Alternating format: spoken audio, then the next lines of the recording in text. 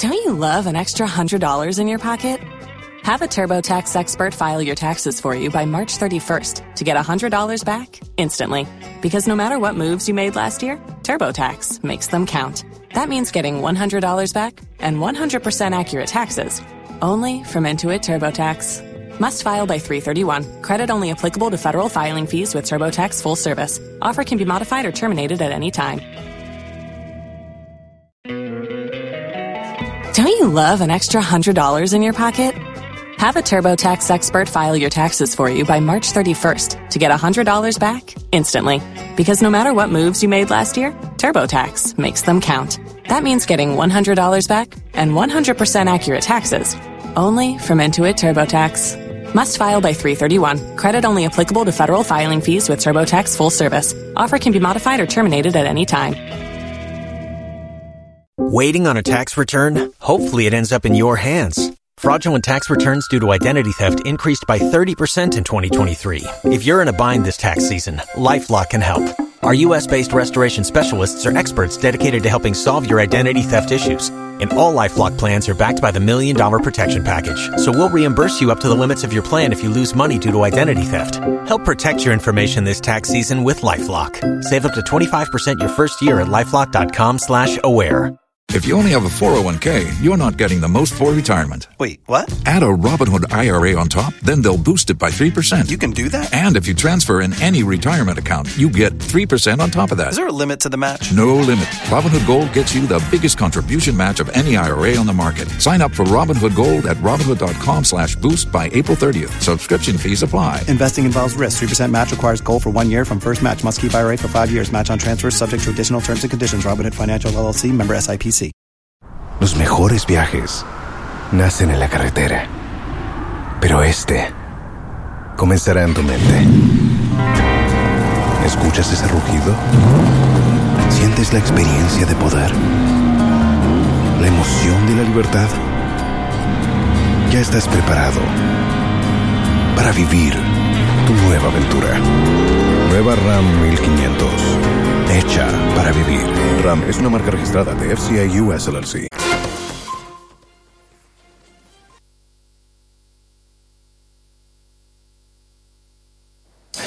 Welcome back to the show. My name is Elton Brobe, and Parliament is in session and the drama never stops.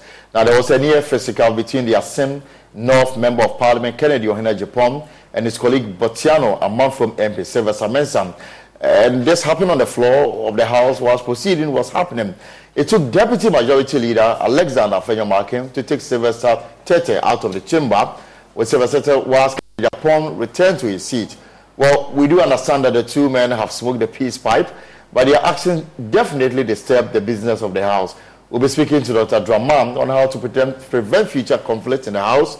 Right now, though, let's bring in Kwaku Asante, who is a parliamentary correspondent, as he joins us for the very latest on this matter. Kwaku, you're welcome to the Pulse.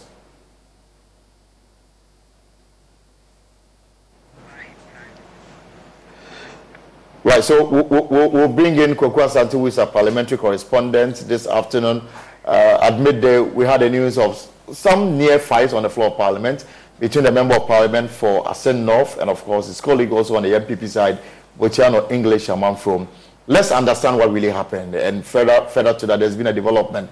Kwaku Asante is a parliamentary correspondent and is live with me here on the Pulse. Kwaku, you're welcome. Yes, Elton, thank you. It was an interesting scene in the House today, and as we broke that news on the midday news, we understand some peace have been made, but we'll get to that shortly. As of now, we've not been able to get a word from either MPs to be able to understand what exactly might have triggered that confrontation in the House today. But in terms of the blow-by-blow account of what exactly happened, you will see that the MP for Botiano English, a man from Sylvester Tetteh, had come up to the leadership of the House to try and have some conversation with them in terms of what exactly the House business was ongoing. Just when he was exiting the floor of the House, Kennedy Agyapong was also entering. Kennedy Agyapong then accosted him right in the middle of the chamber, and there was some exchange of words there. It was a little bit inaudible. We did not understand at the time what exactly that exchange was about. The two MPs had it at a go for almost 10 seconds whilst business was still ongoing on the floor of the House. It was then that the Deputy Majority Leader, Alexander Afenyo-Markin, sensing that confrontation confrontation between the two NPP MPs who degenerated into something else actually went in between the middle of the two persons. At the time, he did not try at all to try and speak to any of them to try and understand anything. All he wanted to do was to try and at least break the fight that had come between the two majority MPs. So he escorted the Otiano English among from MP, Sylvester Tetteh, out of the floor of the House, was there with him for a while. We understand he had conversations with him. Then Kennedy Agyapong came to his seat, came to sit down, sat down for a while. MP for Kaikui Central, Patrick Boama, went to him, had a conversation with him to try and calm him down. He was still a little bit fairly agitated. He was still exchanging words. He was speaking at the top of his voice. We could hear from the press gallery what exactly he was saying, talking about who are you, who do you think you are, you this small boy, that kind of thing, that language that Kennedy Agyapong will normally use on other colleagues of his. So it went on for a while until he was calmed. He later on got out of the chamber, went to his car, left the chamber, left the presence of Parliament. We understand later on he came in, and as we've been able to confirm now, to sort of have a conversation with the leadership of the House in terms of what exactly might have happened. All right, Kwaku, so let's understand what may have triggered this near fight that took place on the floor of Parliament. Now, these are honourable men, and for some, they behave dishonourably. What was the trigger? Well, Alton, we have not been able to speak to any of the two gentlemen to, in fact, get their official understanding of what might have triggered that. But we've been taking signals. The understanding is that they have to do with some monetary issue, something about debt. And that Kennedy Agyapong feels like Sylvester owes him some amount of money. So they confront him. But, these two persons are not the best of friends. Sylvester did not support Kennedy Agyapong the lead up to then, but presidential primaries and all that. So that is public record. He supported Alan Martin, later on back the Vice President Mahmoud Bawumia. So we understand it has to do with some money issues that he confronted like Sylvester about demanding that amount of money paid. And Sylvester is said to have retorted that if you say I owe you, then you have to go to court. It's not in the middle of Parliament that you have to come to me and come and demand a certain amount of money from me. And that angered Kennedy Agyapong, who, as we know, is a show person, said that he was not going to have any of that. So that back and forth, that exchange of words between the two MPs nearly brought parliamentary proceedings to a halt, because at the time the MP for Asokwa was on her feet delivering a statement, and that exchange of words were just going on right in the middle there. The thing, although, was that this did not come up for discussion on the floor.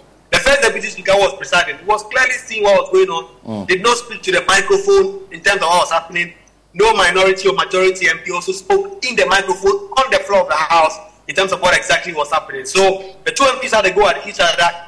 Alexander Penyomaki managed to separate them, walked out Sylvester Tetteh, as you can see in your video, and then the MP for Asin Central, Kennedy Agyapong, took his seat. He had some senior NDP MPs come to him to talk to him, and then the situation was calm, at least on the floor of the House. So basically, because the microphones did not pick the exchanges that took place between Honourable Kennedy Agyapong and his colleague, Debotiano Amam from MP, it is safe to assume that it will not be captured on the official record of Parliament. And as far as the official record is concerned, nothing of that nature took place on the floor. Exactly, Elton. Being a very senior parliamentary reporter like yourself, you know that when it doesn't go on the record, when nobody speaks on the microphone, it is almost as though it didn't happen. And in fact, as far as the official records of Parliament is concerned, that did not happen because nobody has raised it on the floor. Maybe in the coming days, tomorrow or some other day, somebody may be tempted to raise it and then it will be introduced into the record. But as of today, if you pick the vote and proceeding that we brought tomorrow or the official records, it will not be recorded that Kennedy Agyapong and Sylvester Tetteh, or for that matter, any MP had any altercation on the floor of the House, because this did not go on the record. And so, of course, people have even been raising concern to the public about this disorderly conduct that brings the reputation of Parliament into disrepute, and hence there must be questions at the Privileges Committee to be answered. But as far as this is concerned, this is not something that is going to happen because the official records will not capture this, and nobody has so far raised this issue out there. Nevertheless, this constitutes misconduct on the part of the MPs, even when these matters have happened outside the corridors of Parliament. Sometimes they have found themselves before the Privileges Committee for some kind of investigation, And, so I don't know whether the MPs, members of parliament who were on the floor, whether you've been engaging them and what they make of this, and if anybody is thinking of, alerting the speaker for some action to be taken on this matter. Well, I'll tell you, MPs normally take the action. In fact, this is something that we expected. I think the NPP and Nation think about because there was the gap on the floor. It's an internal matter.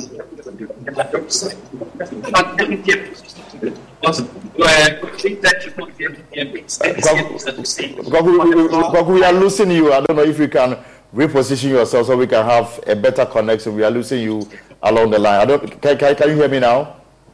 Okay, can you hear me? It's better now. So you can proceed on that point. Right. So, like I was saying, there were a number of NDC MPs on the floor who we thought we're going to at least comment on this matter. None of them are willing to come forward and speak to the record. Of course, some of them are willing to provide you information in terms of what exactly might have happened. But to speak to the record, to talk about what is clearly a disorderly conduct by the members of parliament and whether or not they will be willing to take this up with the Speaker of Parliament for a referral to be made, no one is willing to come forward. Of course, this is not to say that no one may change their mind or other persons who've seen this may decide to take some action on that. But at least the persons we approached so far who were on the floor of the House when this happened, especially on the NDC side, are not even willing to speak to the record on this matter. And then further so that there's been the development on this matter. What can you tell us? Yes, the majority leadership have really moved in swiftly to deal with this rancor. It was Alexander Afenyo-Markin who broke out the fight between the two in the middle to prevent these MPs from throwing hands at each other. As soon as the House adjourned, he had cause to call these two men to his office. We were trying as hard to get in there. We were not allowed to go to the private meeting that the majority leadership wanted to discuss. So Afenyo-Markin had these two men to his office. He spoke to those who were other MPs who were also in this meeting. The two MPs have spoken to describe the reconcile. Understanding that whatever issue then was in trust, these two MPs are now friends. And this issue is not going to be discussed anymore. Trying to push out the majority leadership. From some comments at least, try and understand what exactly might have triggered this officially and what it is that they have done. And even as a couple, there's some disciplinary measures taken against these two police. No leadership in the majority side is willing to comment on this. They said this is an internal matter. They have dealt with this. The two MPs have reconciled. We have seen videos of the two MPs sitting in the couch in the deputy majority leader's office, brushing this out. The majority leader himself, has not been in parliament today, but his deputy has stood up to the occasion. And Alexander Afenyo-Markin clearly resolving this issue between the two persons. And they say this has been put to bed. These are politicians. Normally comes up different reconcilable differences. They've dealt with this, and there's no issue as far as they are concerned. All right, Goku, thank you very much on this call. So basically, as far as this fight is concerned, the matter is done and dusted. The majority side see it fit to bring finality to this matter. But let's stay a little longer in Parliament, because already there's also some uneasiness in the majority side. There's been rumors about a possible ministerial reshuffle that may even affect the leadership of Parliament. You are in a House, and I know that this morning some members are unclear, especially those who are ministers and serving MPs. They are unclear about their fate. Tell us more about this. Well, Elton, early this week, you broke that news, and in fact, last week also, you broke the news about an impending reshuffle of certain senior ministers.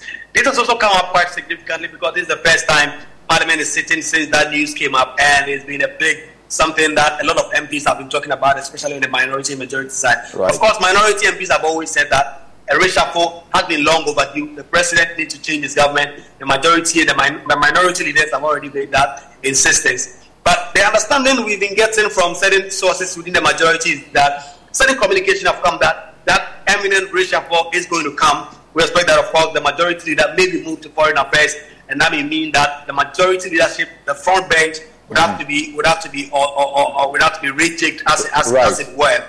But in fact, the concern is that every sitting MP who lost his primary or had issues in the primary is going to be changed. So if you are a sitting MP and you are a minister or a deputy minister and you did not win your parliamentary primaries, you are not going to be retained as a minister. Those are some of the concerns that have been shared, and the expectation is that by the end of this week, the president would have written to the Speaker of Parliament communicating the decision to conduct this racial poll in the House. And so that has been such a big conversation with a lot of sitting MPs who are ministers or deputies who lost out their parliamentary primaries, really, really living in fear that they are going to lose their jobs as either ministers or deputies. There are so many of them. There's the Minister for Gender who lost the parliamentary primaries all that. So those are the conversations that have come up on the floor. Yes, I'm going to bring in Dr. Rashid Draman. He's a parliamentary watcher as we explore what took place on the floor this month. But before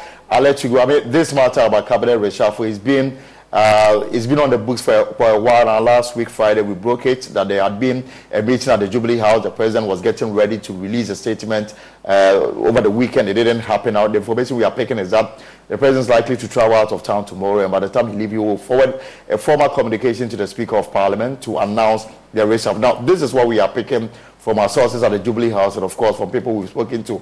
What we have picked is that the president has, in a formal communication, invited those who will be leaving government. And there's been that kind of a conversation. And for that reason, they are aware of what is to come. This is not going to take them by surprise. And the names we are picking, for example, we do understand that the Minister of Interior, Ambrose Dari, will be leaving government. His place will be taken by the Greater Accra Regional Minister, Henry Coulter. We also do understand that the Roads Minister has already formally told the President that he needs to take care of some health issue, and for that reason, he will not be able to continue. And for that reason, there's that kind of understanding.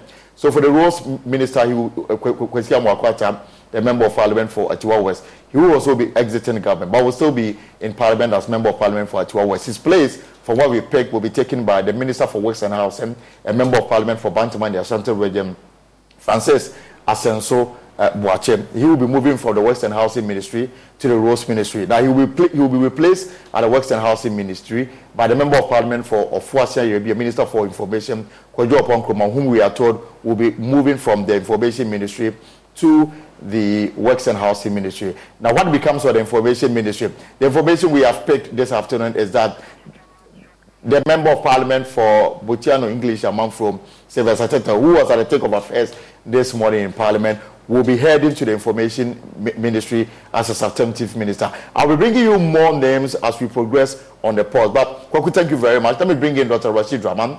Dr. Draman, it's good to have you here on the pause. Good afternoon. Good afternoon. And it's been a while. Let me say Happy New Year.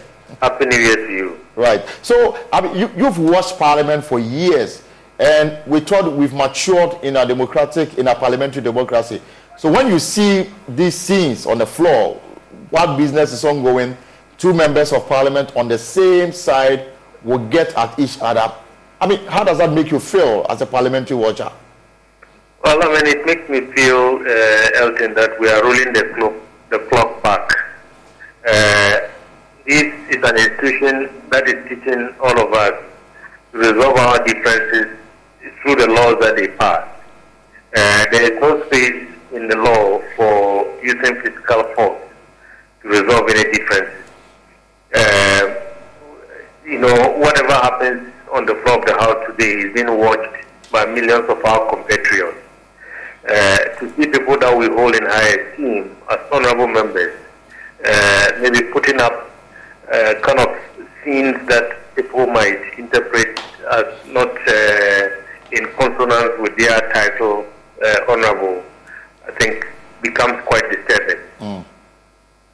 So clearly, I do not expect the rules and proceedings of today to capture this incident. Neither do I expect the official report of today to capture this incident, because from what we've been told, the microphone was off, so whatever was said was not said on record. But how do we deal with this going forward? I know there is a new standard order. You worked on it. How do we deal with this matter going forward? Honestly, Elton, I think Parliament has to sit up, because, I mean, the standing orders before were not fit for purpose. Mm.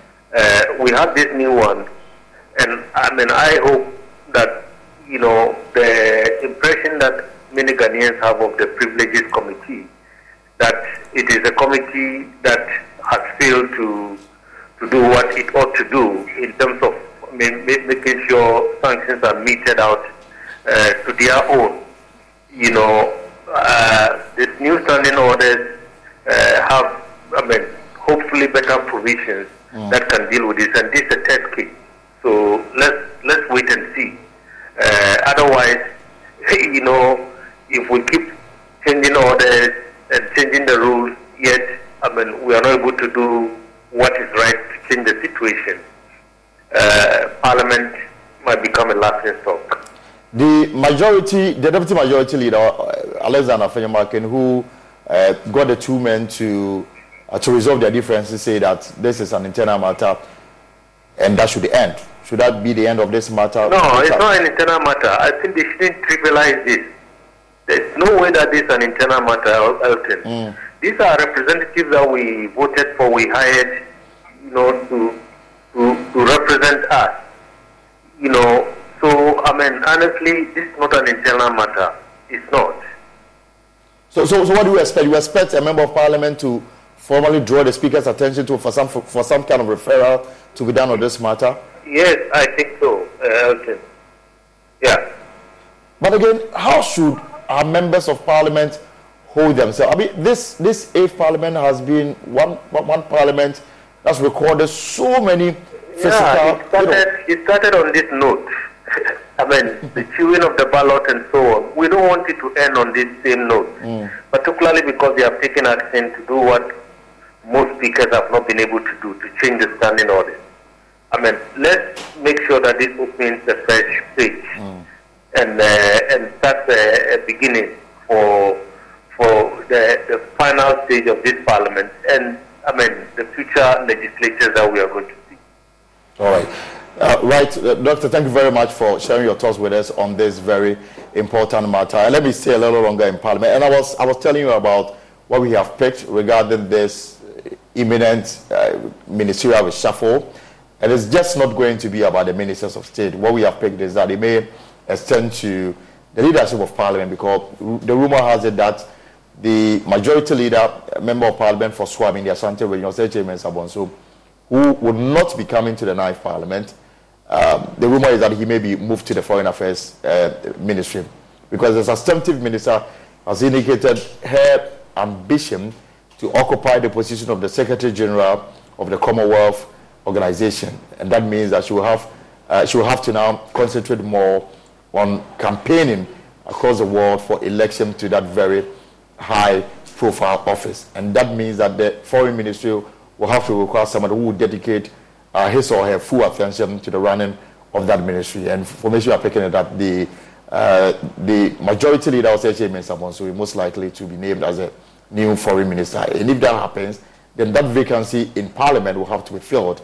And that is how come the leadership of Parliament will also undergo some kind of a reshuffle. We are picking information that Alexander Afenyomarkin, a member of Parliament for Futu in the Central Region, may be moved to occupy the position of majority leader in Ghana's Parliament. Now, Lydia Seram Al-Hassan, the deputy whip, we are picking information, has also been nominated as a deputy minister. It's unclear which ministry she will be heading to. The other names we are picking include the member of Parliament for Mancham North. He's also been penciled for a deputy ministerial position. Also, Don't you love an extra $100 in your pocket? Have a TurboTax expert file your taxes for you by March 31st to get $100 back instantly.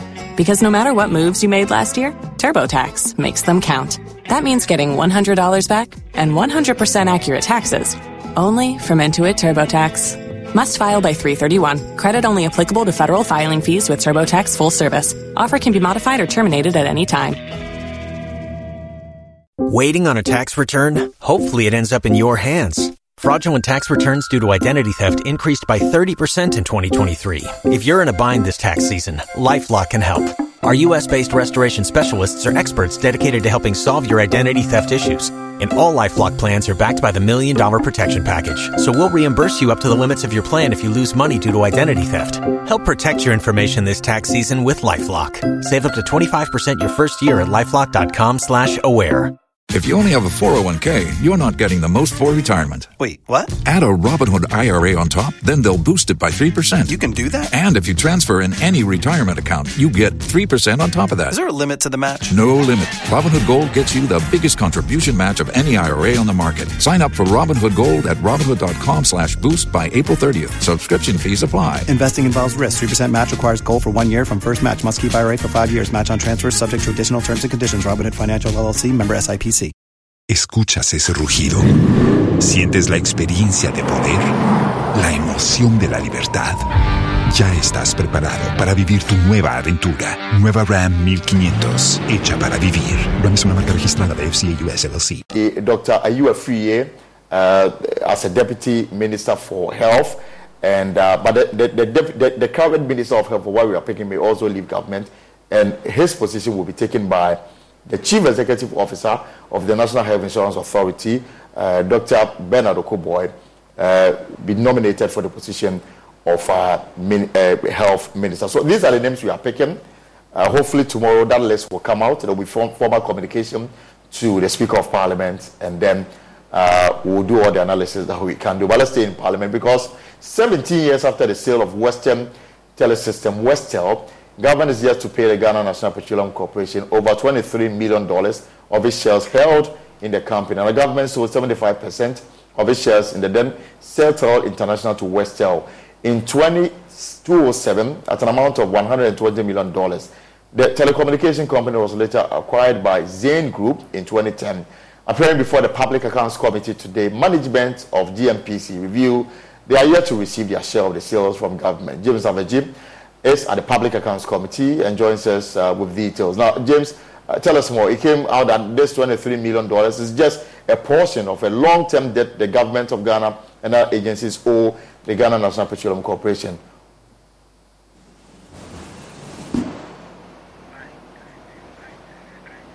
Right, so we are trying to establish contact with our correspondent who is covering the Public Accounts Committee hearing, and the news is that there's been some kind of indebtedness regarding the sale of Westel in the country. Now, it came out that this $23 million is just a portion of long-term debt the government of Ghana and other agencies owe the GNPC. Tell us more about this, James.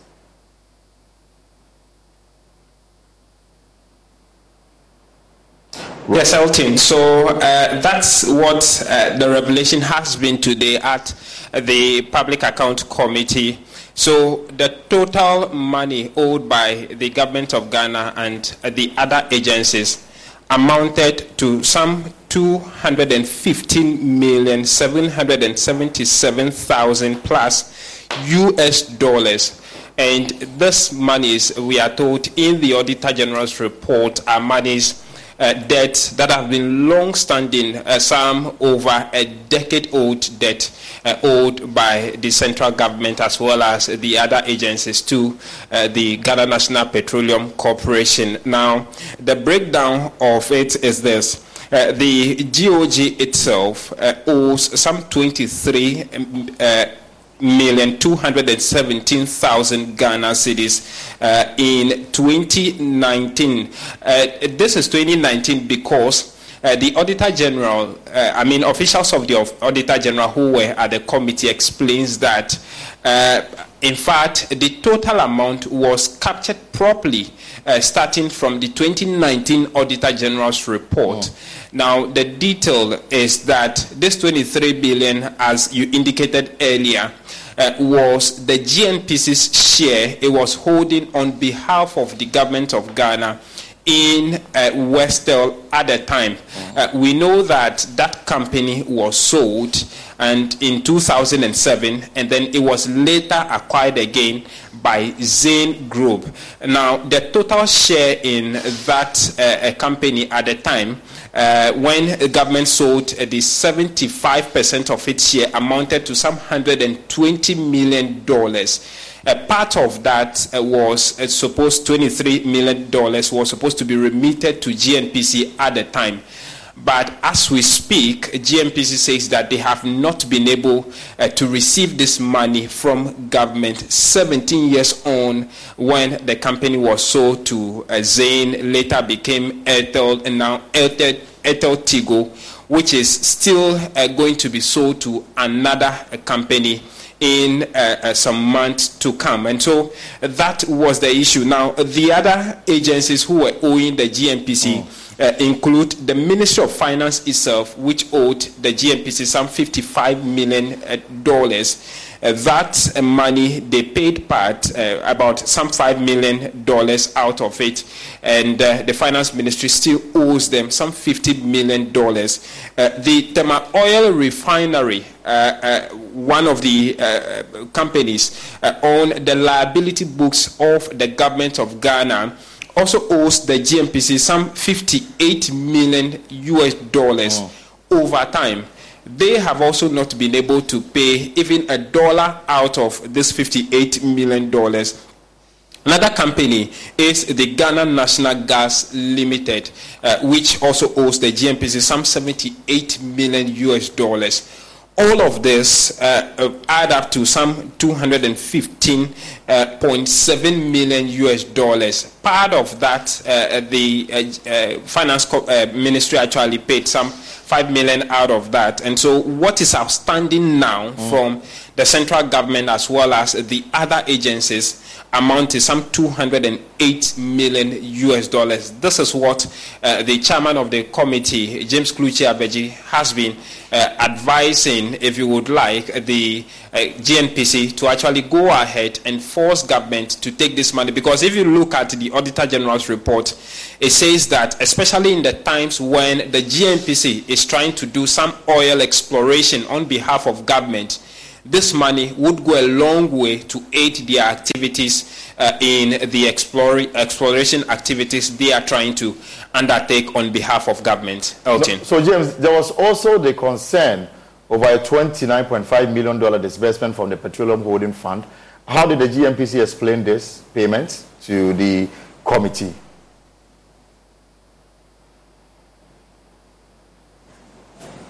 Exactly, Elton. So these monies, from the explanation from the GNPC, are actually the cost incurred by the GNPC when government decided to abrogate the take-or-pay agreement with the power producers. You remember that starting from 2021-2022, government started renegotiations with the power producers to actually abrogate the take-or-pay agreement that have been entered with most of the independent power producers because of the cost that it comes with.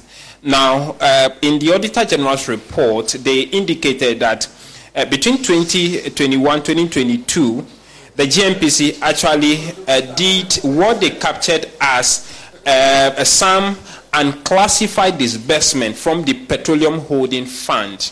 Now, the explanation from the GNPC is that at the time government decided to abrogate this take-or-pay contract, most of the power generators had already incurred the cost of this power production. And so, per the agreement, they cannot refuse to pay this money. And so they paid this $29 million to three separate companies, including the Jubilee Crude Revenue, which was paid some $11.8 million. 10 Crude also was paid some $10.5 million. And then Sankofa also was paid some $7.27 million.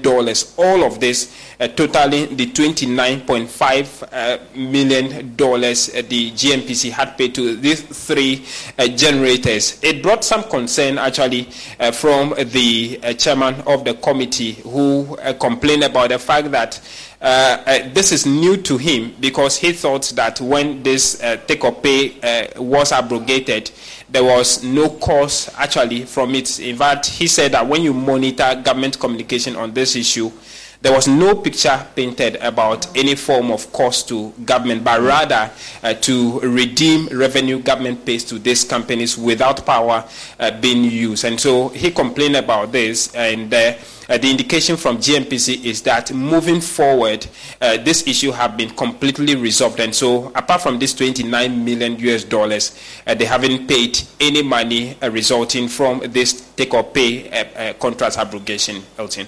And then also, one of the big elephants was also in the room, the Electricity Company of Ghana. And they've also been explaining why they made so much, like over $1 billion Ghana cedis. How did they justify it?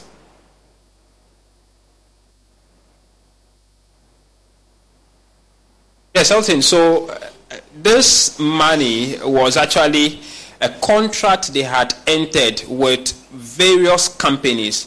Now, the Auditor General's report indicated that this contract they entered with the various companies, these companies they entered the contract with were not VAT-paying companies, or as part of the contract, they didn't remit the total of 275,000 Ghana cedis as VAT to the Ghana Revenue Authority. Now, the explanation of in fact, the recommendation from the Auditor General's department was that this cannot happen. First was the fact that if they want to go into contract, first is to make sure that these companies are VAT-paying companies before they go into it per the PPA arrangement. And so the violation of this cannot be justified. The recommendation is that they go back to all of these companies and get VAT receipt of totaling the 275,000 Ghana cedis and pay same to the account of the Ghana Revenue Authority of this contract undertaken between 2021 and 2022. Now, as we speak, as the ECG appeared before the committee today, they indicated that they have so far been unsuccessful in getting the companies to remit these monies to the GRA, but they gave the indication that they are still progressing in getting them to do so. The chairman of the company was of the view of the Public Accounts Committee was of the view that this cannot be the case, and so the managers of the ECG, led by the managing director Samuel Dubik Mahama, take steps to get the companies to pay the money to GRA within 2 weeks. If in 2 weeks they are not able to resolve this issue, the managing director as well as the finance officer of ECG at the headquarters would have to pay this money from their individual pocket. Another infraction was coming from the Volta regional headquarters of the ECG, where they made some petty payments that was not covered with payment vouchers amounting to some 62,000 Ghana cedis. The Public Accounts Committee also directed that either in accordance with the Auditor General's recommendation, either they get payment vouchers to support this expenditure in 2 weeks, or the ECG also pays same, putting the two together amounting to some over 300,000 Ghana cedis. And so that's what the ECG may be paying in 2 weeks if they fail to, one, get VAT justification and paying same to the pocket of the GRA, or get payment vouchers to support the Volta regional expenditure of some 62,000 Ghana cedis. Right, James, before I let you go, obviously, I'm sure some public interest questions came up. What are some of them?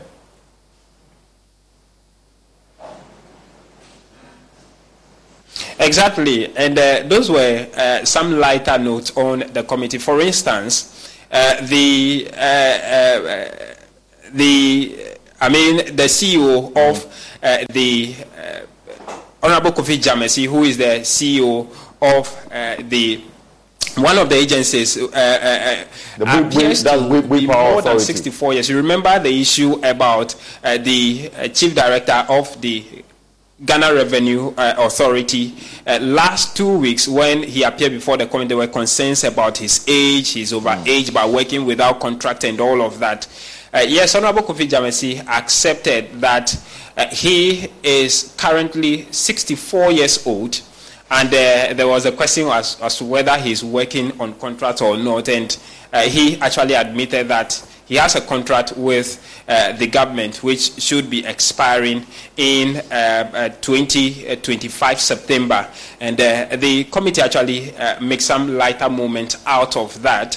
There was also the issue about the Ghana Gas Company, which the committee picked up that they are in due process to be acquired by the National Gas Company, because the cylinder manufacturing company actually, and there were questions as to why they had to be swallowed by the Ghana Gas Company just few weeks after they were established to undertake the cylinder recirculation module, which is finding it very difficult to actually be productive in these few weeks. The chairman raised questions about some over 1 million Ghana. In fact, he says millions of cedis of procurement, of sole source procurement, that came out last year under the Chief Director, Francis Essien, which was referred to the Attorney General for prosecution. He asked whether anything has been done about that. They said no, the Attorney General hasn't taken any step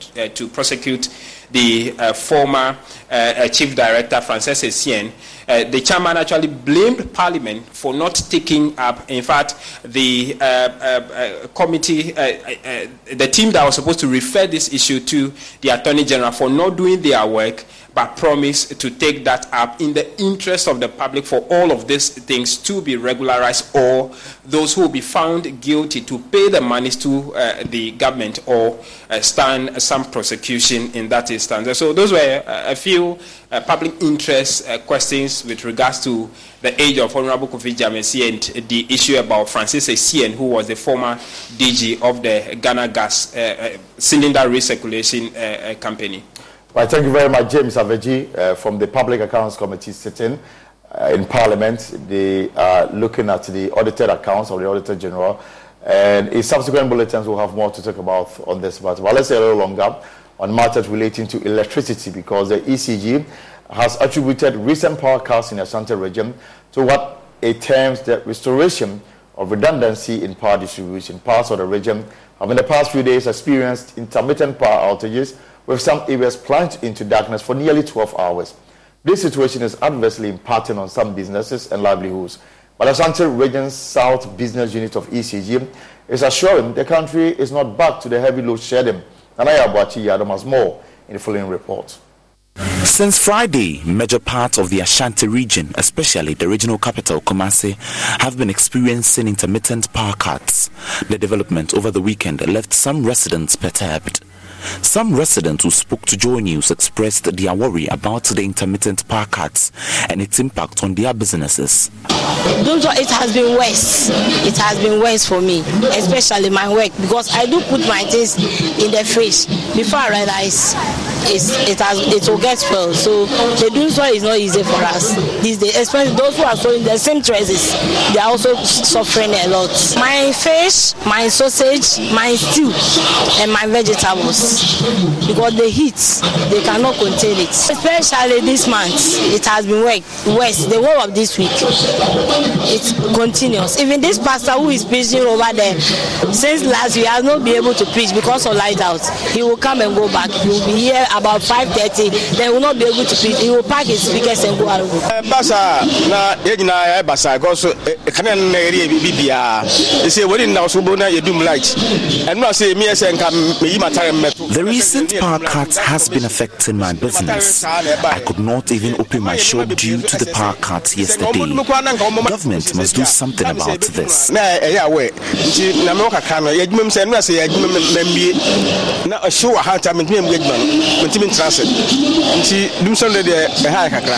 3 days.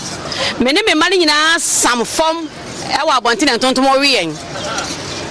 Light 12 o'clock on any 3 days. 3 days ago, I slept without light. My children and I slept outside our house. The issue is worrying. We do not know why we have to sleep in darkness without any notice. Government must set up.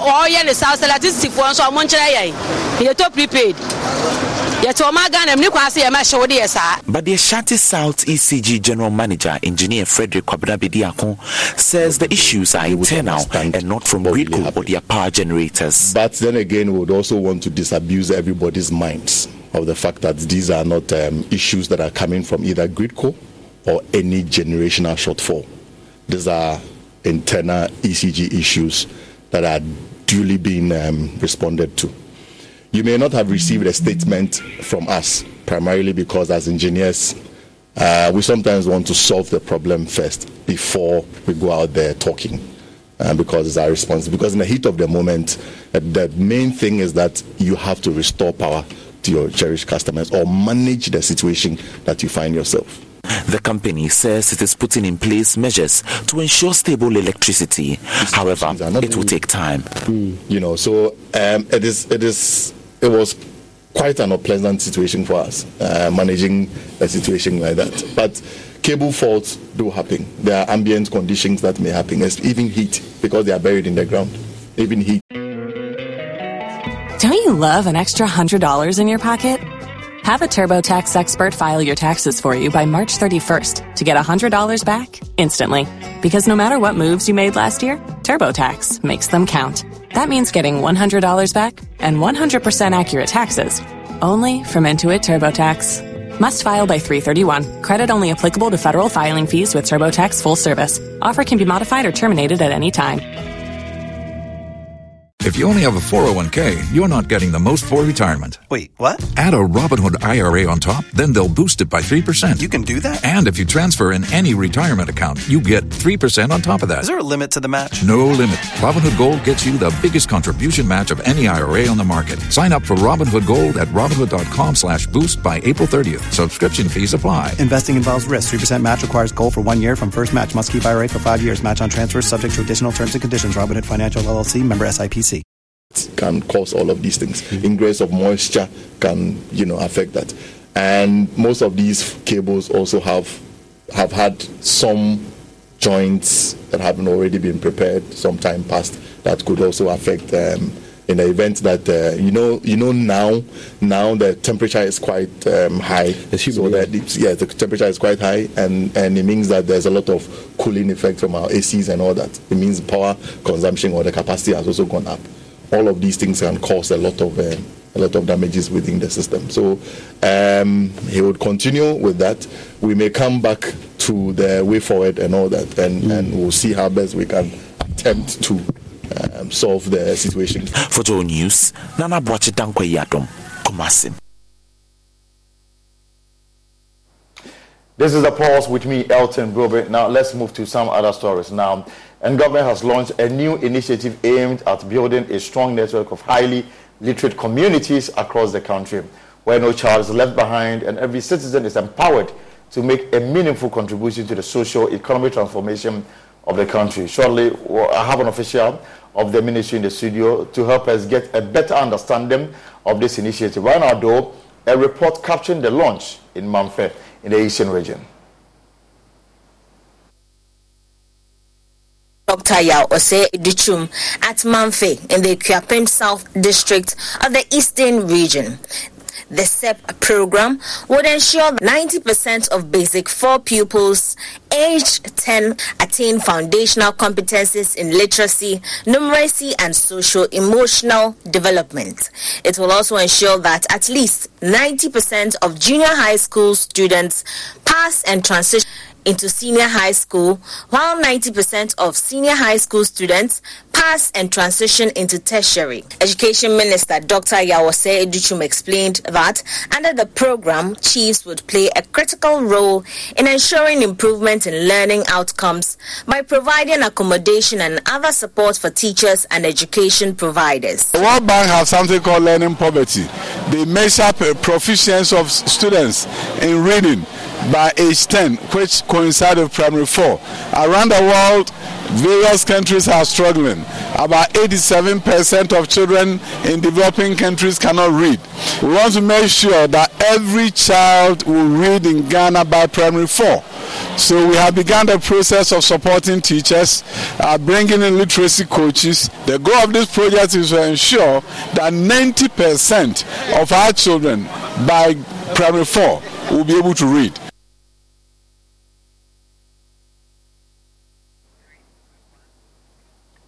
Right, so Aaron Chuma Kwabwa, Director of Strategy and Innovation and also Technical Advisor to the Education Minister, is here to share more light on this very important matter. Aaron, you're welcome. Thank you for having us. So it's Communities of Excellence. Yes, please. What is this about? What is it about? So I will start with the why, the rationale. Right. And as you heard my able minister, the Honorable Dr. Yao Seduchu mentioned, that we have a crisis of literacy across the world. The World Bank says developing countries like Ghana are at about 87% learning poverty, meaning that young men and women cannot read by the age of 10 or class 4. If you compare that to the whole world average is 53%. So the developing world's behind, Ghana's behind. With that being said, if you see a problem, you must go out there and do something major to attempt to fix it. And so our thinking process is this. Why not focus in on literacy? Because the ability to read and understand is what's going to allow you to do all other subjects, number one. Number two, we're looking at the old adage, it takes a village to raise a child. So we're using our villages and our communities to teach our children to read and to focus in from the community level so that the children can see education as something that's part of what they do, and that the schools and communities will work in partnership as they used to do in the past. Looks like you want to ask another question. Yeah, because I want to find out why the reading habit has become a challenge. So I think it's always been, right? And so in fact, if we look at some data, we have some data from something called the EGRA, Early Grade Reading Assessment from 2015. And I was appalled when I looked at that data where it said that only about less than 5% of Ghanaian students in class 2 can read and write. Less than 5%? That's 2015, EGRA. So we always have this challenge. And so we're using data to uncover our challenges to do something about it, because we can always talk about, we have all these graduates, we have all these people in Ghana and Ghanaians across the world who are doing wonderful things in education, which is true, but the core Ghanaian student was struggling to read. And so I just want to say one more point about the data. Right. So when you look at the comparison of EGRA in 2015, under 5%, and then you look at the English proficiency rate of class 2 students on the NST 2021, which was 54%. There's been a huge growth, right, in those last 6 or 7 years, so that we have been seeing the issues with our literacy, and we're attacking it in different ways. And this is one of the wonderful programs to really bring that out. So this is not only a Ghana problem; it's a worldwide problem. Literacy across the board is a worldwide problem, and also literacy in things like STEM and AI and all the other computer-based literacies that we're looking at, because it's not just I can read the book now. It is I can do something on that computer and I have access and I can understand, I can learn. And so if we don't catch up now, we may be another 100 years behind. And so that's why we're doing what the minister calls leapfrogging strategies and innovative and new things. We cannot do the same things we were doing if we want different and better results. So what are the set goals for this initiative? Okay, so what we do is we have something called the 90-90-90 strategy. What does it mean? Perfect. So at the first stage, we want to hit that World Bank threshold. At age 10 or class 4, 90% of any given set of students in a community can read and write, right, at grade level. Then the next 90 means that we're going to have that next group will be able to go from JSS to SHS, which is going to be leveraging our free secondary school system. So first step, the expectation is that you want to have 90% of people who currently are unable to read to be able to read by age 10, class 4. Second step is that those young men and women, 90% of them will then be able to transition from JSS to SHS. And then the last 90% of them will be able to go from SHS through to tertiary. Now, those of you who are mathematicians will say, Akwabwa, that's not 100%. That's actually 72%. Exactly. Because I started 100 students at 90, 81, 72. Why is 72 significant? 72 is significant because currently we have 20% as our gross tertiary enrollment, meaning 20% of people who should be in university are in university. If we can go to 72, we would be more than triple the number, and we are already at 20, one of the highest in West Africa. We could become one of the highest in the world.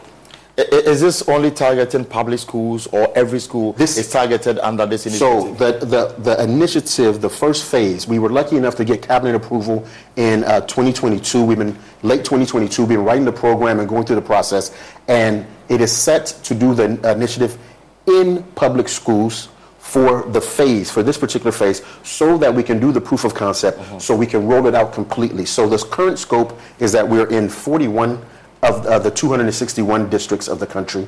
We are working with 700 plus communities and 700 plus schools and 500 communities.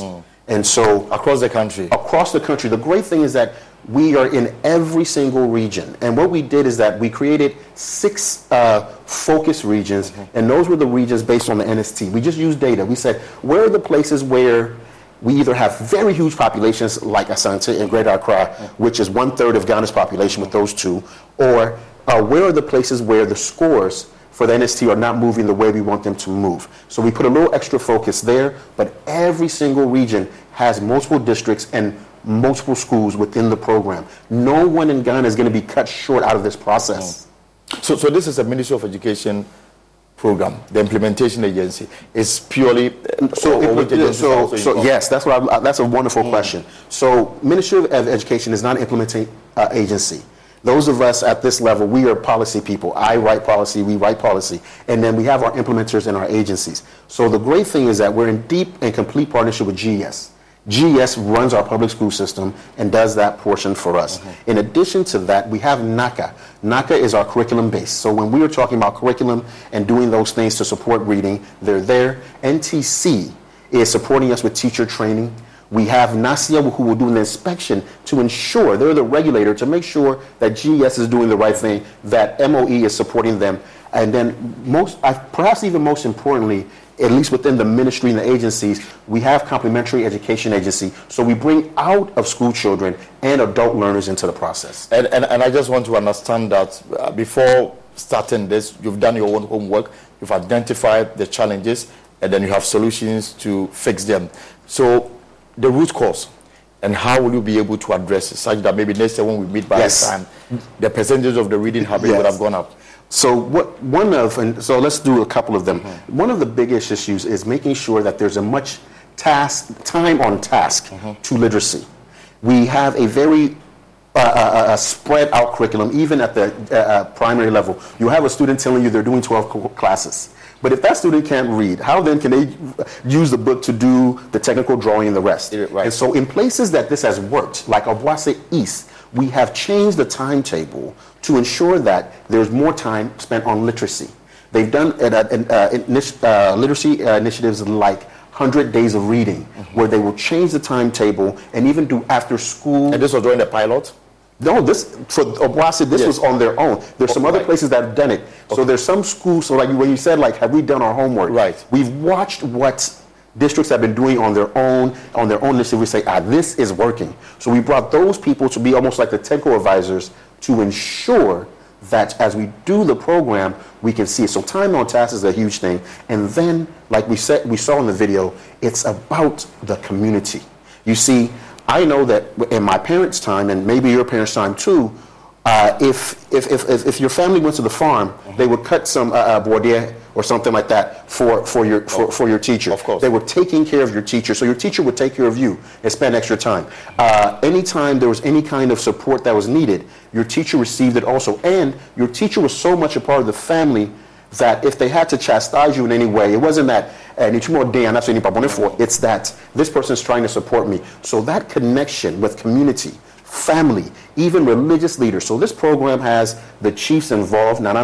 We have our queen mothers, we have our imams, we have our Christian religious leaders, we have our traditional religious leaders. All of those people are involved. So those are the two things: time on task and really giving direct intervention, and then bringing the community in to give students a feeling that everywhere you're going to be surrounded by that literacy, and it doesn't go away. Right, great. But again, the teacher is at the center of this. Yes. So you've already trained them, or you have special teachers for this? So that's the great part. Mm-hmm. So we're leveraging things like our PLCs, our professional learning communities. Mm-hmm. So if you're doing a professional learning community on right now, let's say on action reading or whatever it is, that is already happening. So we're going to leverage the training that's happening. And as I said earlier, NTC was their job. They train teachers. Right. And so we're doing the training to the level of everyone involved. Like we said, all the community members. We're also training at the district level, and we're training at the teacher level. And another one of our partners is NSS. So NSS is coming in. That's National Service Secretariat. National Service Secretariat is coming in with, people say, I'm doing NSS and I'm teaching. But now we're actually even giving some of our teachers teaching assistants who are NSS. So that in that room of 45 students, there'll be 2 adults, 1 fully trained, 1 who's learning, to even give them more time and energy. So the teachers are being trained. The district heads are being trained. PROs came to a training and with us just last week. Even the training officers are being trained. So we're training the trainers. So in terms of getting the best possible outcomes, has this been integrated into the curriculum, or there will be special days for this exercise? So that's the great part about this, is that we're working with NACA. And so as we work with NACA and working with GES, we are going to put all these things into the timetable. And so we need to do the pilot study. That is why it's not rolling out in 30,000 schools all around Ghana. We are still making sure that as we integrate these pieces, what will work best? What would need to be changed? And so it's like any other type of thing, we're doing the proof of concept. But what I will say is this. Even at the launch, things are looking very, very positive. Right. I've been back in Ghana for 2.5 years, and I haven't seen an event with so much community engagement where the chiefs are saying, anything you want, I will do. Right? And so now they're making commitments of providing us with housing for teachers, perhaps, or other things that are actually going to lead to those outcomes. But like you said, it's about finding out how we fully integrate this system, and so that it isn't just a program, but it becomes part of everything we do. And so lastly, we use things like Jolly Phonics and all the other systems that are in place. I know what you're afraid of and what Ghana's afraid of. Right. When you're bringing something new, you're going to remove something. No, we're just adding a little piece to it, right? You have the soup and you need a little bit more spice. This is just the spice. We're not going to make you go eat rice instead of having make it even better. Exactly. So I mean, let's look at it. So this, as you roll out this plan, not every school will benefit.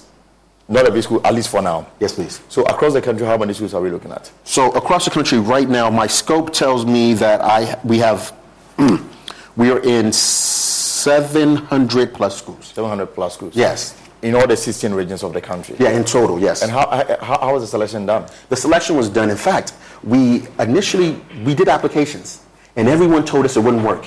How can you make people apply? How can you make people apply? The schools themselves. Yeah, the district, they're like, they don't apply. Yeah.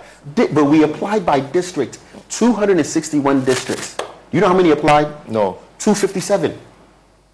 Almost all the districts applied. And do you know how many applications we received? No. You would think 257, right? But we had a cluster system. We received over 800 applications. So the participation was great. Everyone wanted to be a part of it. And I was shocked that people applied. So we took in the applications, and then we had our GES people, we had everyone look over, and we gave them surveys. We gave them almost like an exam for it. And we went over it, and if you met the criteria, you met the criteria, we selected you. And then if you did not meet the initial criteria, we would so if you were green, you made it fine. If you were amber, we knew what we were doing. If you were yellow, we knew what we were doing and how to support you in that process, right?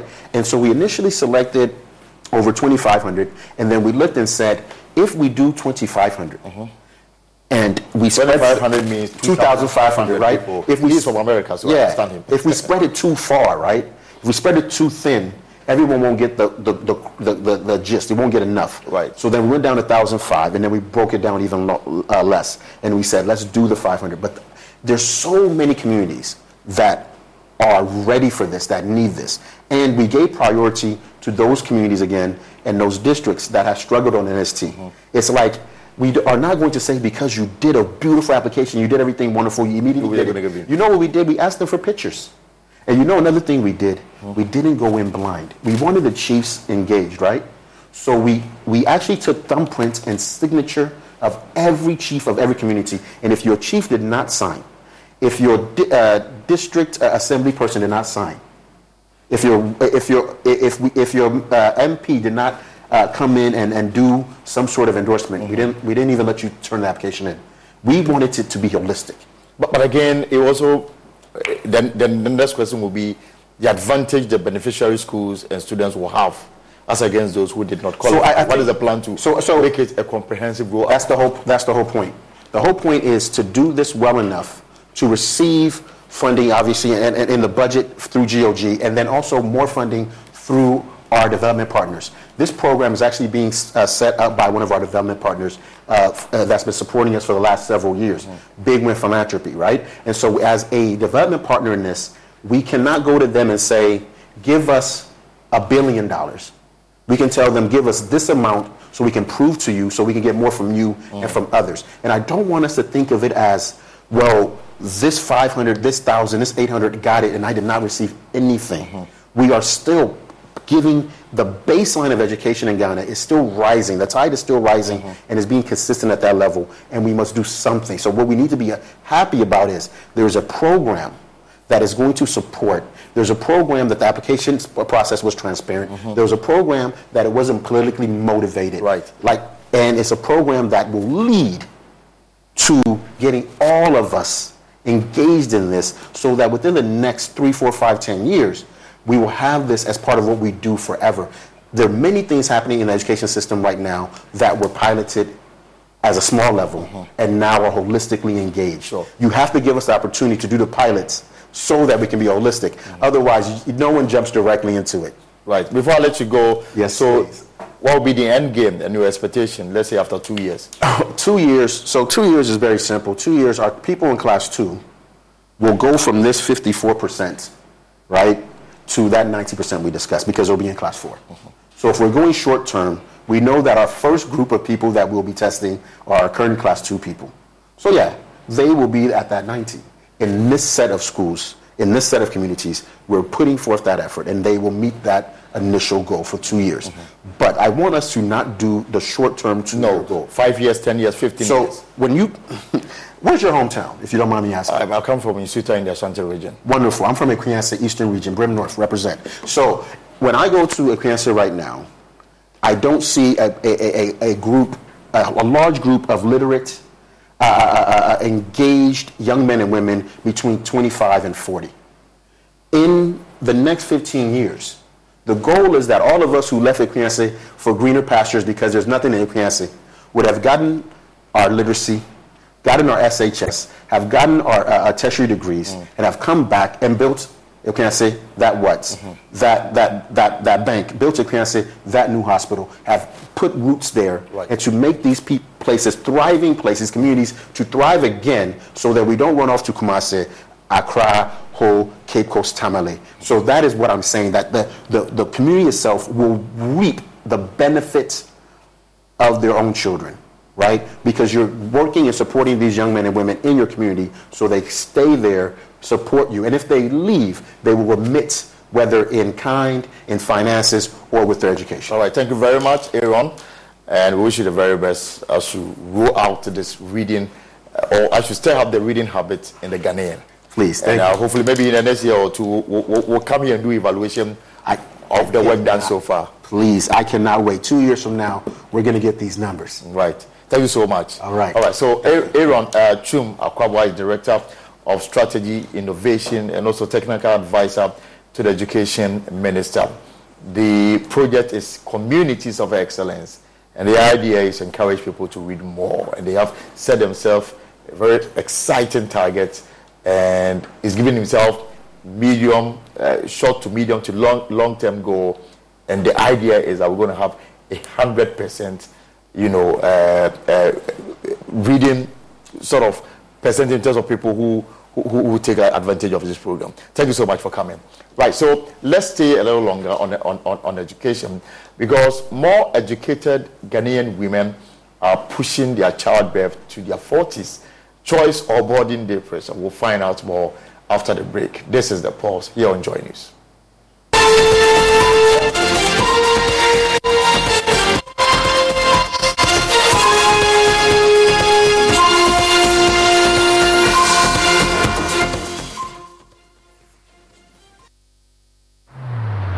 Across Africa, a new era has begun. Shifting our focus to a new horizon, connecting us with one purpose: to create and share opportunities to grow.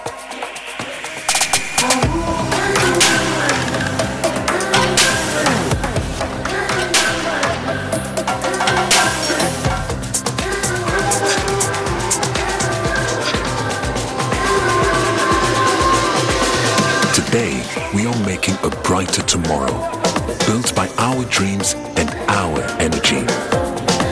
Across our continent, across the world, we are creating a better way to a better future. A Pan-African future. Together. EcoBank. A better way, a better Africa. Blessing. Do you know of any good medical school I can take Kofi to? Oh, Fifi, is that why you're looking all moody? Then I have some good news for you. The College of Medicine and Allied Sciences, COMAS, Accra, Ghana, is a degree-awarding institution, and they offer Bachelor of Medicine and Bachelor of Surgery using the Graduate Entry Medical Programs, Bachelor of Diagnostic Imaging, and BSc Health Information Management. All these programs are accredited by GTEC. Their bilingual curriculum prepares you to consult in French. But I'm worried about admissions. Admissions are ongoing. Contact us on Facebook or on Instagram at info.comas or call us on 0208-456-556 or send them an email info@comas.edu.gh. COMAS, the citadel of a holistic professional medical education. Daddy, this tank is big. Yes, that's true. It can store a lot of water. That's so true. Wow! It has a working tortoise on it. That's so true. I can see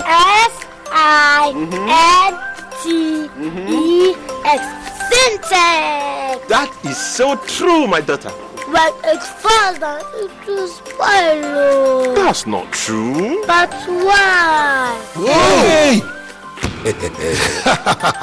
Syntex was the first to introduce double layer tanks in Ghana. Syntex again was the first to introduce white inner layers in Ghana. Syntex gives you the biggest warranty, 7 years. No matter your water needs, Syntex is the answer. Syntex tank. Are you strong? Are you tough? We've had news file over the weekend, and an interesting part of the conversation focused. Oh no, we are out of range. Oh, don't worry, Daddy. I have Alexa in my bag. Alex, what? Alexa, open Multimedia Ghana and play Joy FM. Super Hits Radio, Joy 99.7. Listen to Joy FM, Hits FM, Love FM, live on your Amazon Echo.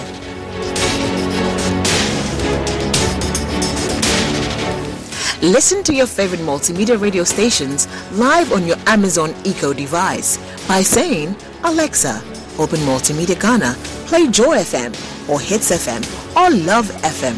Or catch up on your favorite podcast by saying, Alexa, play, and then the name of your favorite podcast from Multimedia Ghana. For a list of all podcasts available, say Alexa. Ask Multimedia Ghana to browse programs. On air. And we are back like we never lost signal. Alexa, welcome to Multimedia. For crystal clear and thrilling podcasts and live shows, download and listen to us on Apple, Spotify, TuneIn, Google Podcasts, MyJoy Online, Amazon services like Echo, Amazon Music, and Audible, Stitcher, Adom Online, Overcast, and Pandora. Take note of everything. Sign up for the multimedia digital platforms now to stay updated.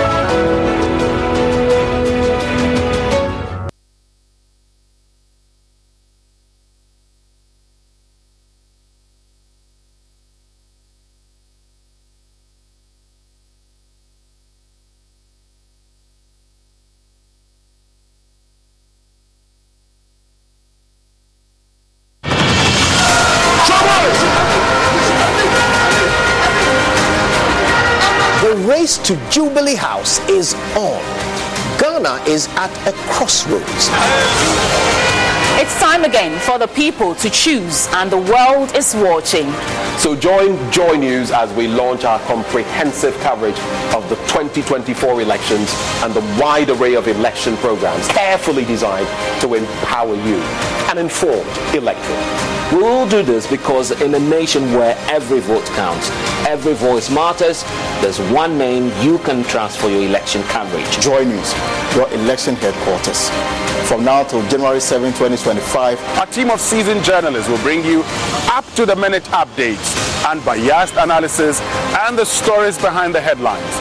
Your election headquarters brings you the launch of Joy News 2024 election coverage on Monday, February 19th from 6 a.m. to 10 a.m.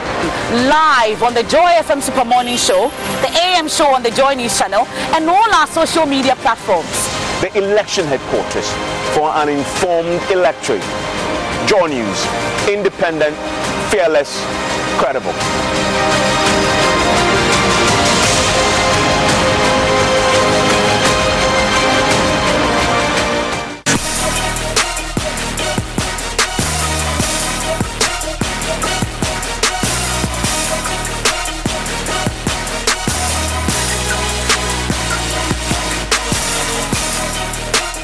Bell is not losing sight of one of the main reasons for starting Jakarta, which is to protect the environment, as grain sacks which could have ended up in landfill sites are made into useful products. Because so many things in our environment that we need to protect. So we ensure that in doing that, how do we do it? That's the process we're asking. Is to be able to ensure that all design concepts that come out have things that relatively have things out of nature, maybe a leaf, maybe a tree that has been falling out. Those inspirations come out from there, and then we make the designs based on that. So we actually are looking forward to ensuring that we're not just producing products, but we're producing products that save the environment. That's what we're looking at. There is more that can be done with the grain sacks. Oakville is already exploring new ideas. Jakarta on the Joy Business Fan this Wednesday on TV, radio, online and on ground. Powered by Joy Business and supported by EcoBank, the Pan-African Bank and MTN. What are we doing today?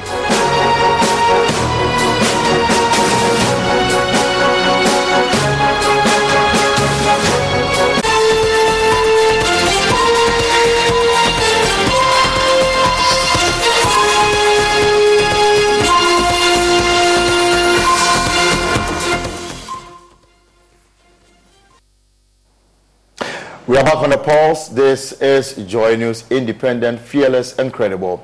Now, more educated Ghanaian women are pushing their childbirth to their 40s. That's according to the Ghana Statistical Service in the Ghana Demography and Health Survey. Also in that survey, we found out why there is high fertility rate among women in the Savannah region especially.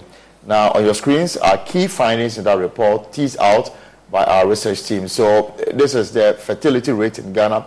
So, as at 1988, the average mother was having 6.4 kids. Now, take it down to 2022, that's reduced from 6.4 to 3.9. From 6.4 in 1998, the fertility rate in Ghana, how many people were having babies, is as reduced from 6.4 in 1998 to 3.9 in 2022. And so these are the findings, some of the findings that came up today when the Ghana Statistical Service brought to the fore the outcome of their research. But there's also fertility rate in Ghana, regional breakdown. So as you can see, the Northeast 6.6, Savannah 5.8, the northern region 5.6. It goes all the way down to the Upper East region 4.6. And again, the Greater Accra region came last at 2.9.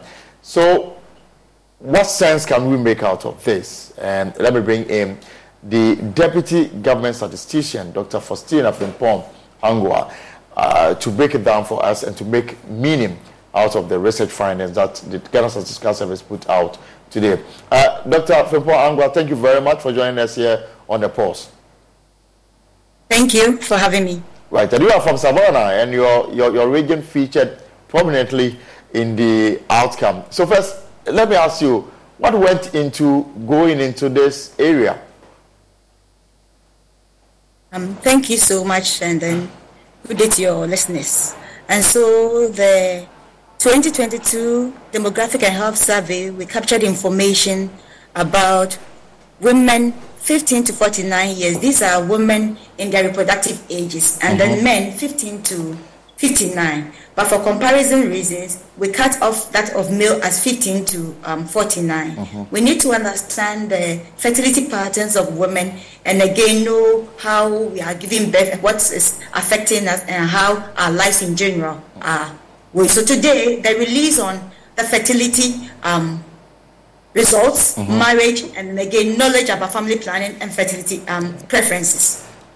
Right. So let's not deal with the details as captured in a report. And I mean, when the matter of the fertility issue came up in the newsroom, there was a lot of discussions, back and forth.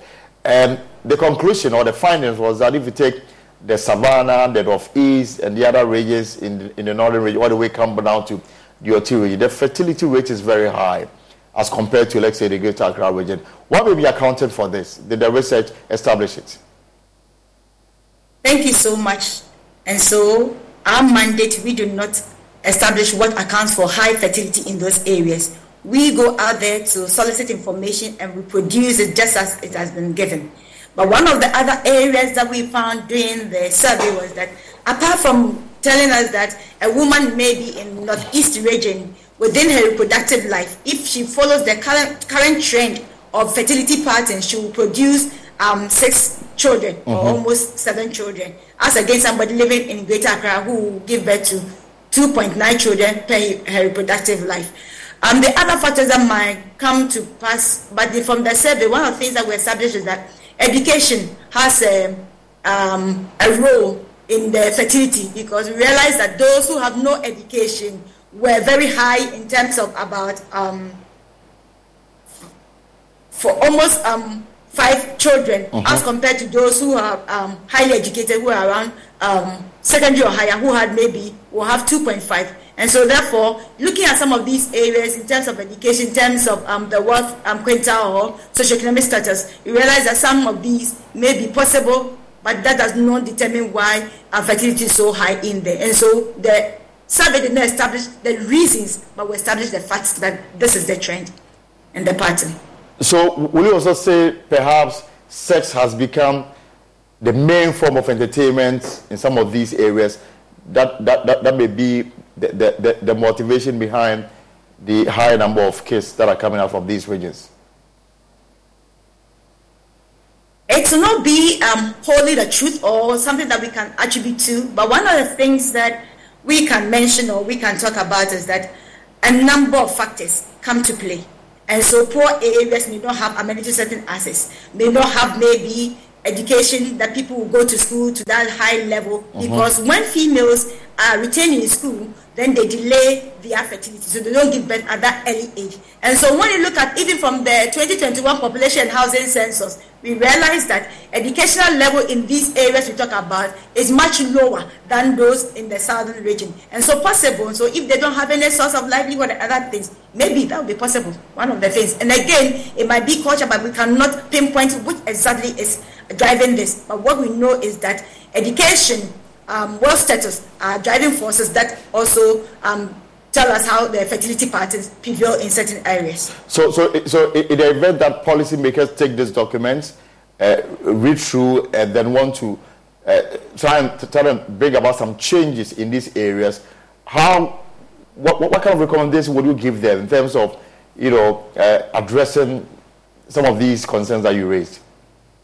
Thank you so much. And so it's good that when you prepare your meal, somebody eats it. And therefore, when we change the information, we expect that the stakeholders, Ministry of Health, Ghana Health Service, or other stakeholders will also take it on board.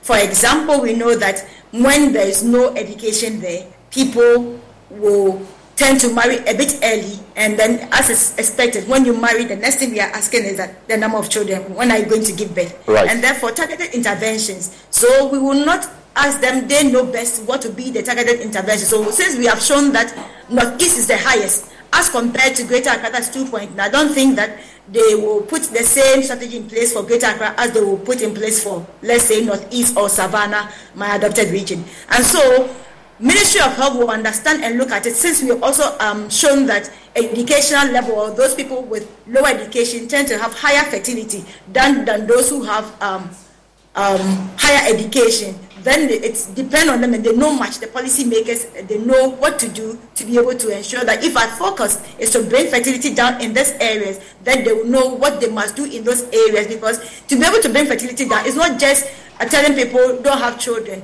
Again, are we engaging people, younger people in school, so that as the longer they stay in school, the people are not entered into marriage early, and therefore they will delay their fertility. If people are gainfully employed and in other activities, going to work, the pressure, maybe don't have too much leisure, therefore you may not decide that maybe I wanted 4 children, but because of my work nature and then going up and down my child care, I think I have no one supporting me, and therefore I will limit it. And so I believe that the policy makers will be in the right position to know which policy they might put in place to be able to drive these ones down. But what we want them to understand is that it cannot be one size fits all. It must be targeted depending on the needs of the people in those areas that they deem fit.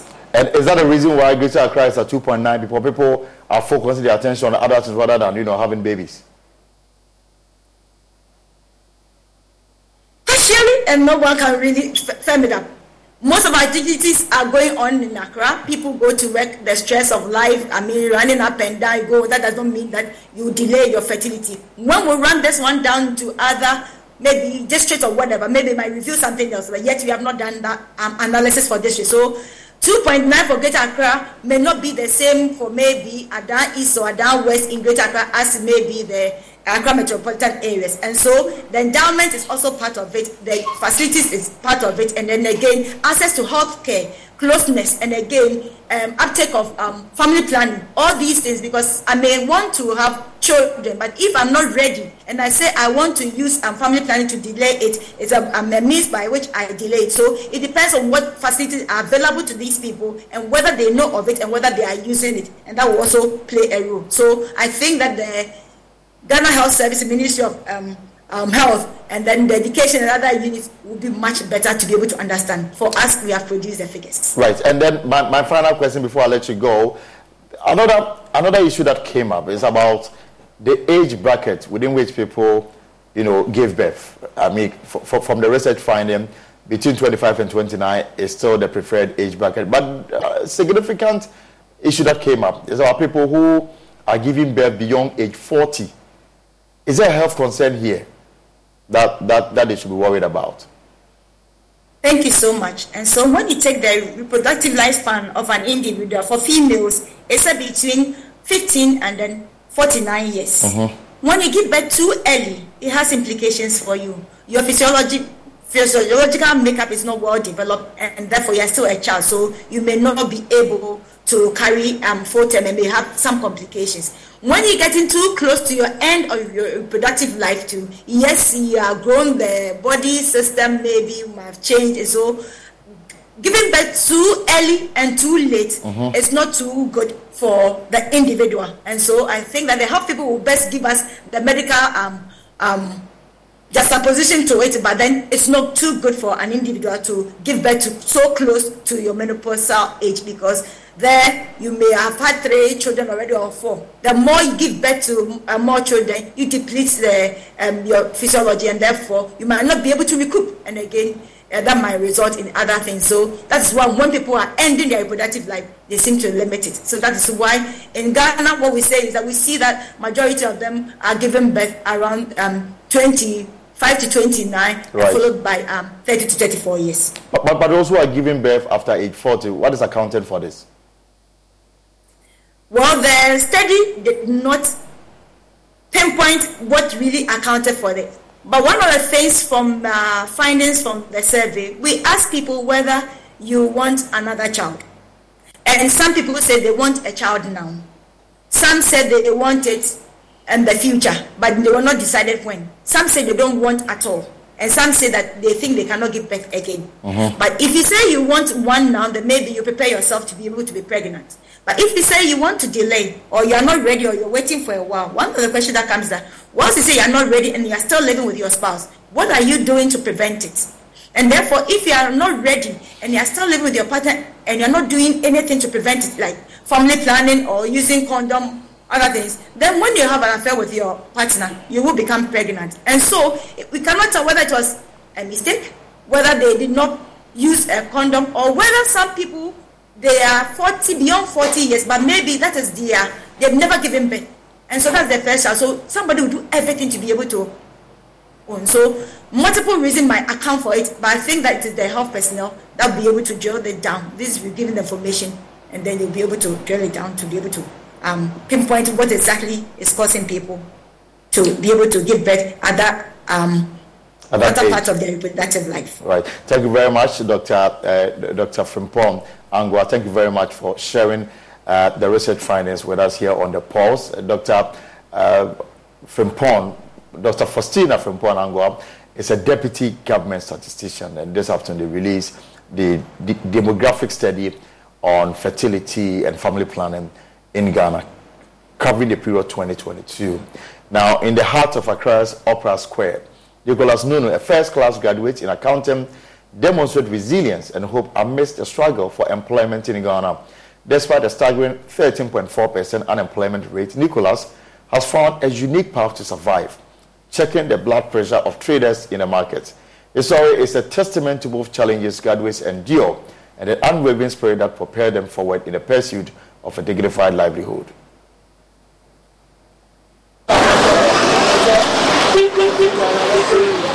In a city where academic degrees don't always open doors, the story of a 36-year-old first-class graduate biting hard on the rope of unemployment opened my heart to embrace life in the best way possible.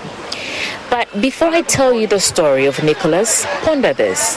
What would you do for work if your first-class degree could not earn you a white-collar job? This market was my first list of contact.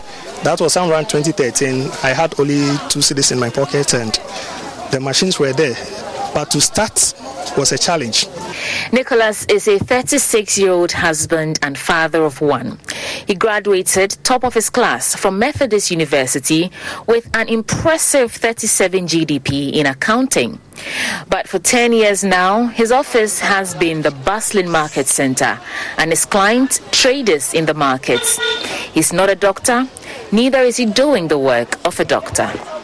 This is what I've been doing for a living. I check blood pressure and then sugar level. I take 2 CDs when checking the blood pressure and then 6 CDs when checking the sugar level.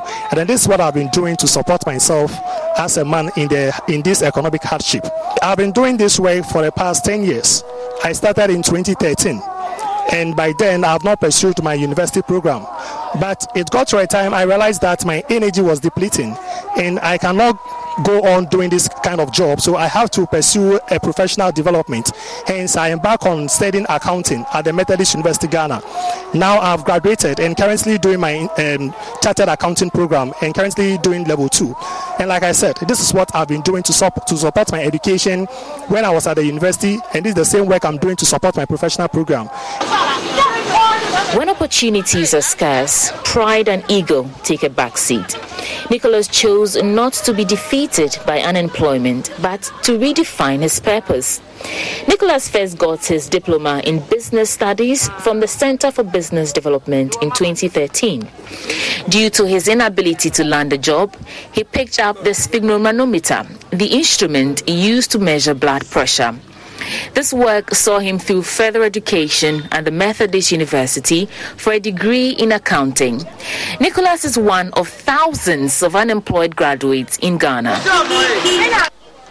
Data according to the Ghana Statistical Service indicate that overall unemployment rate in Ghana is 13.4%. Youth unemployment rate 19.7%. This means 2 out of 10 persons of Ghana's labor force between the ages of 15 and 35 are unemployed. 25% of youth in Ghana are neither in employment, education, or training. Now, according to economic research from the Institute of Statistical, Social and Economic Research, only 10% of graduates gain employment within a year of graduation. Nicholas is one of thousands whom I wonder how they're surviving. According to the World Health Organization, the burden of hypertension is very high in Africa, where 2/3 of cases are found. One pivotal way to manage the risks associated with hypertension is regularly checking blood pressure and consulting with health professionals.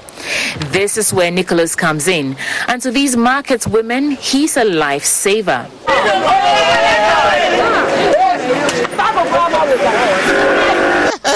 Me checking a brain na say my test pressure ekosoro a brain na nti oba no be check ma me a and no kire me say e normal ana eko high.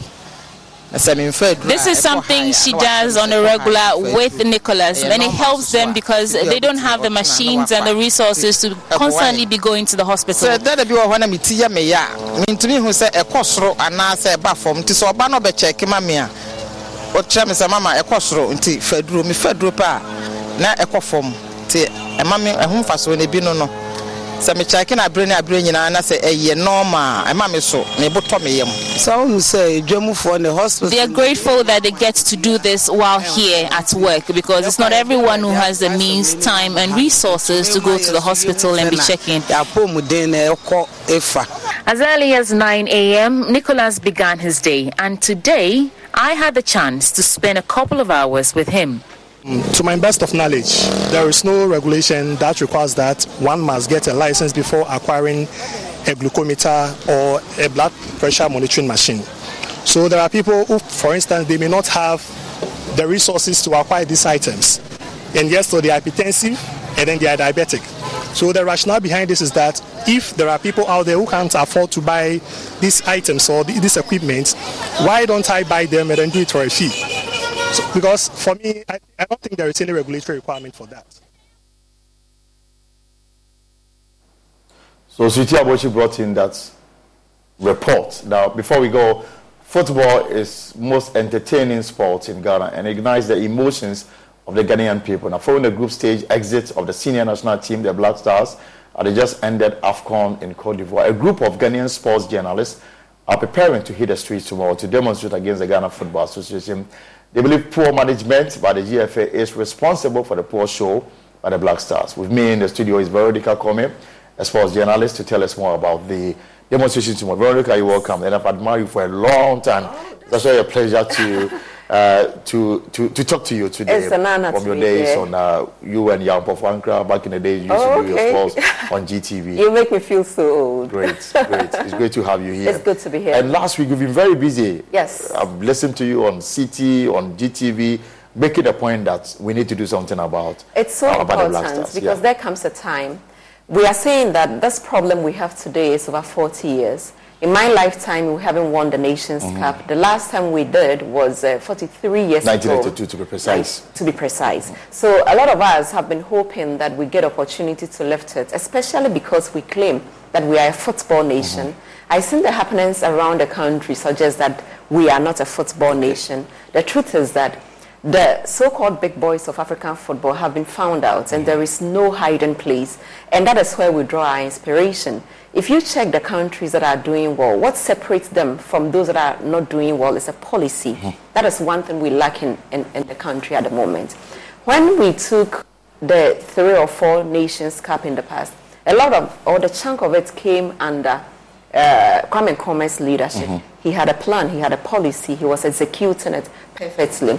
We might not have taken any trophy around the time Ben Kofi was in charge, but he had a 5-year development plan that made a few changes. Since we entered the democratic period where Nyantechi began and we vote for people, everyone will come in with their manifesto and exactly what to achieve. And we are beginning to see that the decline is sharp. And it's only because people have their own interest. The kind of interest you see at the FA is not totally to develop our game. And we are saying that as a nation, it's a good time to have a policy. Because when governments come into power, They all have different plans. But as a nation, if we can congregate and say that this is exactly what we want to do the next 5-10 years or a lifetime, as long as we are here, it will make a huge difference. But again, the role of the individuals leading our football is also very important. It is. You know, when after under 12, under number 12, Anansa's number 12 expose, Nyantichi gave way, there was normalization committee, and then we instituted a new group led by the current president. And a lot of people say we had a unique opportunity to make changes. 5 years on, we are realizing that we did not tackle all the root causes of the rot we see in our game. The rot that ensures that you will see a very terrible pitch for teams playing on. But when people go to competitions with the Black Stars, they reward themselves with $100,000 each just by being members of the management committee. Executive committee. Yes, management committee of the Black Stars. And then again, when the league is over, the winner is taking home $30,000. Your winner for a Premier League. So there is a systematic problem with our football. We can decide that all is well, but we'll be exposed, just like the Black Stars does at the Nation Cup. We have played 10 games also at the Nations Cup, last 3 competitions, and we are averaging just a win. So the blame is about what? About planning we don't or have the leadership? Policy. If we had a good policy, it will make a lot of difference. I mean, in terms of leadership, we could have a conversation as to how the current leadership is performing. But the policy will cure a lot of those. There are those who have the view that, I mean, those in leadership perhaps are not so serious about the kind of national team that they want to give us. I mean, we went to the AFCON. Look at how long it took for the GFA, 9 days, the managers of the team, to apologize to Ghanaians for that abysmal performance that they gave us. And then the government appears to say, I mean, let the status quo remain. Let's move on with our lives. Because we have had a system where we have managed to let the football people, the few, tell us that you cannot have an interference. I'm asking a few questions. Even when the Zurich government thought there were problems with FIFA, they entered Of course. There were times that a lot of people were arrested in FIFA. And you had the FBI neck deep in another country. And what was it that transparency could not be raised? Government or FIFA understands that there is an element of support that African federations receive from government. So there has to be a collaboration. Right. So that is why we are targeting authority from above. It's leadership. As long as the president understands that the football ecosystem is down and the football economy can be great, dependent on how we approach it, then we are able to fix a few. So what is happening tomorrow? Where are you starting the walk, and who are you demanding answers from? Tomorrow we are at the Brass Sports. That is where we are starting. Circle Dubai is what they call it these days. We are expecting a lot of people, a lot of Ghanaians to converge there. Then we begin our march. That should take us through some principal streets of Accra. We will end up at some point at the Ghana Football Association, in Parliament, and also at the Ministry of Youth and Sports. Then finally, we would finish everything at the Independence Square, where government representative will be meeting us to pick up a petition. And after tomorrow, what next? A lot of things will come up. For us, this is just the first of many to come. All right. Thank you very much, Veronica. Pleasure. All of us will be there. It's important. To demonstrate, of course. So tomorrow, all of us will meet at the Obra Sports. It's Valentine's Day. Let's show our love to football management in this country by going on the streets and demonstrate against what has come to be established as a poor showing that we continue to be given by the managers and the players and everybody involved with football in this country. But that's it for today's edition of The Pulse. My name is Elton Brobe. See you tomorrow for the midweek edition. Enjoy your evening.